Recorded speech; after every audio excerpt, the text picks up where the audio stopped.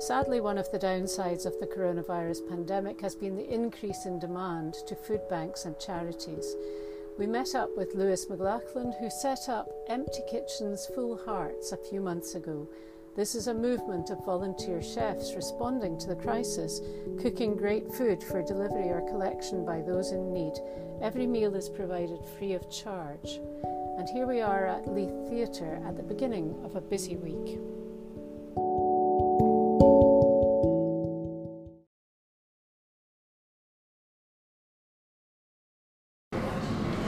This is the Edinburgh Reporter podcast, and this morning I'm in the very busy hub of Empty Kitchens Full Hearts with Leith McLaughlin. Leith, what's your role here? So I'm the founding director. So at the start of lockdown, or just before, I saw a real issue between increased food insecurity and a really underutilised and undervalued hospitality industry. So the use of that potential with the amount of food waste that we've generated to put those together and use it to tackle food insecurity in Edinburgh. You've got loads of food here that looks to me as if it's come from major supermarkets. So we collect through all the different major supermarkets kind of own food waste rescue systems. Each one of them, or the majority of them, each have their own individual partner that they peer through, and we've managed to get signed up for pretty much all of them now. So we collect from a couple of dozen stores over Edinburgh. We also get donations from different industry suppliers from within the hospitality sector, and individuals as well, dropping off even stuff from the gardens, or they'll go out to the supermarket, buy a bag of rice or a bag of onions and drop it off. I wanted to ask you about the supermarket produce.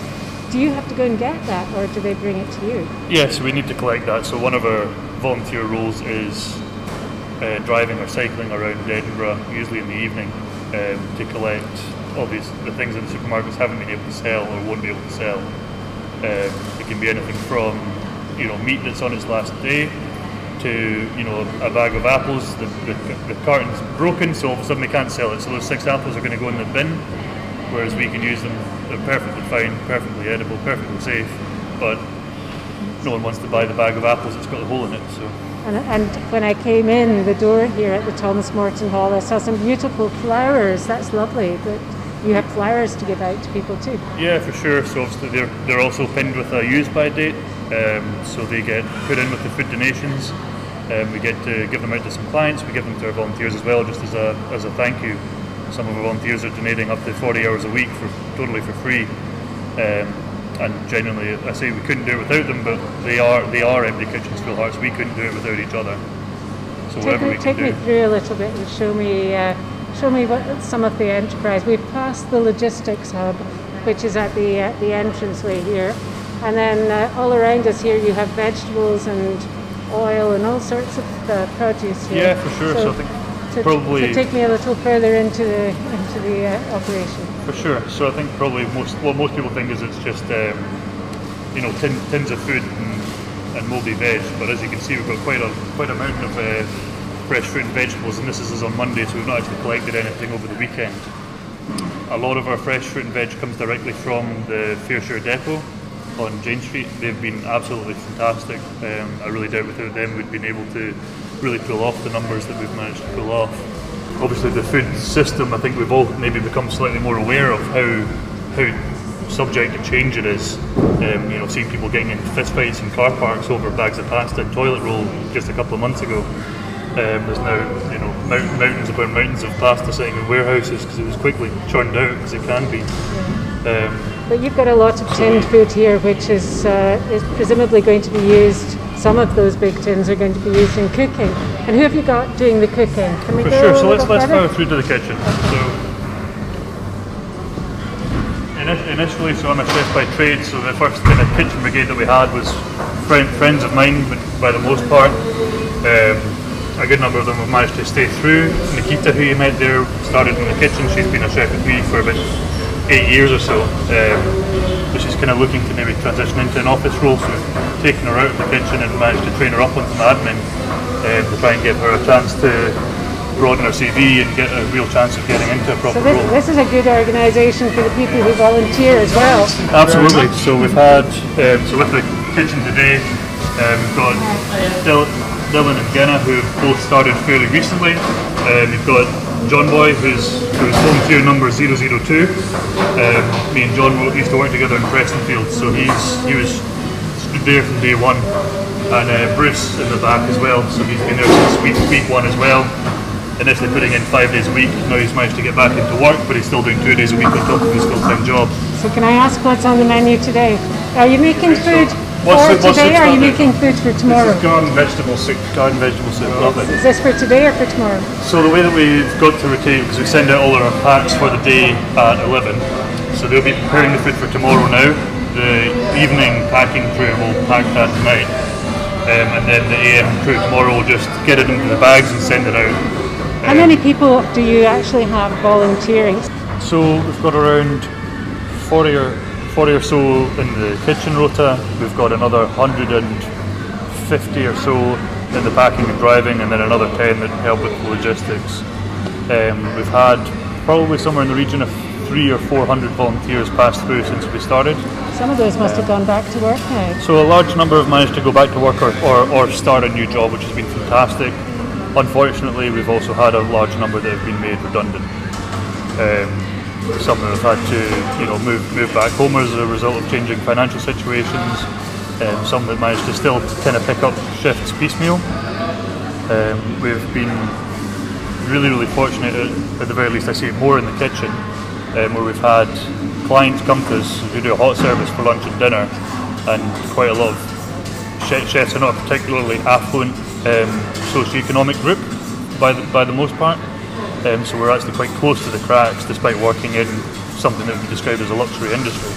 So we've had 3 or 4 chefs now who have come to us as clients. We've built up a rapport with the servers, revealed that they're chefs, asked if they can help in any way, and then ended up in the kitchens. And from those 3 or 4, all but one of them we've now managed to kind of help get into a new job. That's great. And tell me about the people who come here then for lunch. It's breakfast, lunch and dinner you do, isn't it? So our 2 products are the day packs, which is a breakfast, lunch, dinner and a snack. So those are the ones that we send out to all over Edinburgh every day. And how do you know where to send them? Are they people who those refer to those are self-referrals, third sector referrals and government referrals as well. One thing that maybe sets us aside from other organisations is that we don't means test our clients. We view that if someone in 2020 in one of the top 20 wealthy cities in the world is coming to us and saying that they need help accessing safe food, that's enough proof for us. It's enough. There's so much stigma around it. We don't want to make anyone feel that they've got to jump through hoops to get a portion of porridge, soup and a main. And then can somebody just turn up and get some lunch or some supper so as then well?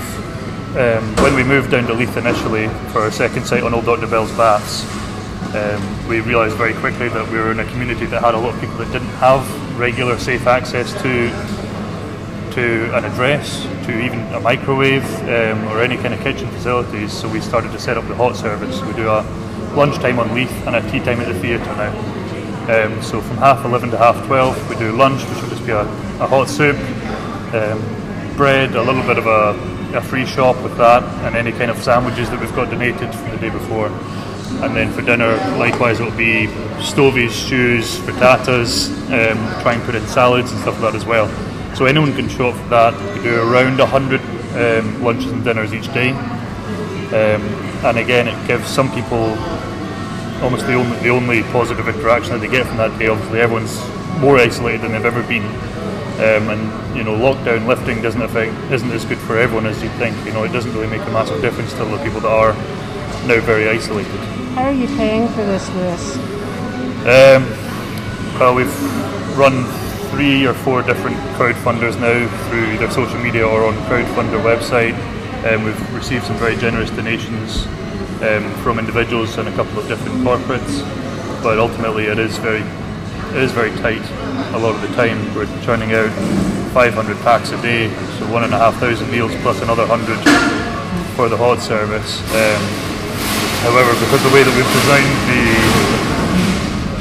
we've designed our system, using a lot of food excesses and surpluses, we're incredibly cost efficient. So a lot of other organisations that are doing similar provisions were saying that it would cost £2 per meal, even £5 per meal, whereas we'll do one of our day packs costs around 35p, plus the delivery for us, which so for £3.50 you can cover someone 3 meals a day for an entire week. That's amazing. That's great.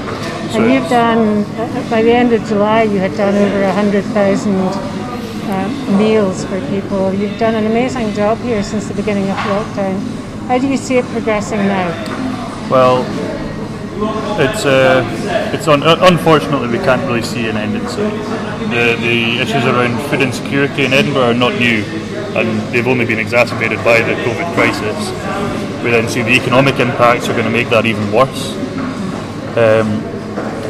And issues around food waste are not going away either, so we're able to keep combining those, and as the hospitality industry and many others go into an unprecedented period of uncertainty, we see that all of our components are still effectively issues that need to be fixed. My key aspiration is that I get a phone call from an MSP or a councillor saying, Lewis, you can pack up and go home, we've figured it out, we're going to do this, we're going to utilise some of the hundreds of kitchens across Scotland that are government owned and the thousands of cooks that we've had sitting on furlough and start to take care of the population. However, I've been told that might be a bit of a pipe dream. It's not going to happen, I'm afraid. Yeah.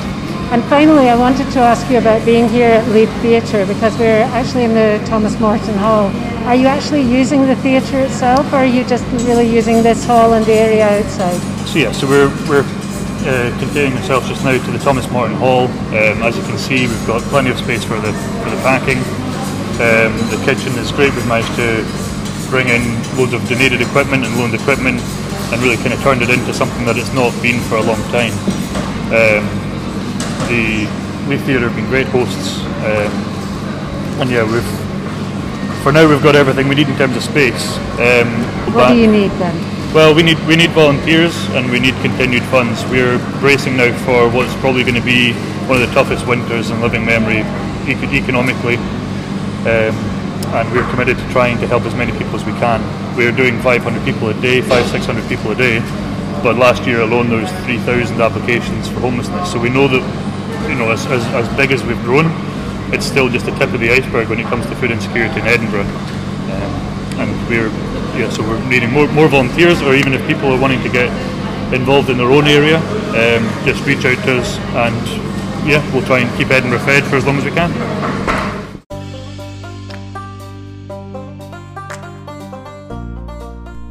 Thank you so much for listening to the Edinburgh Report. Listen out for more episodes coming soon, and make sure you don't miss any by hitting the subscribe button now. This is one of the platforms where we can help advertise your business to our listeners. Would you like to know more about that? Then email editor@theedinburghreporter.co.uk. And remember, you can subscribe to have our monthly newspaper delivered to you direct. Sign up today on our website, www.theedinburghreporter.co.uk.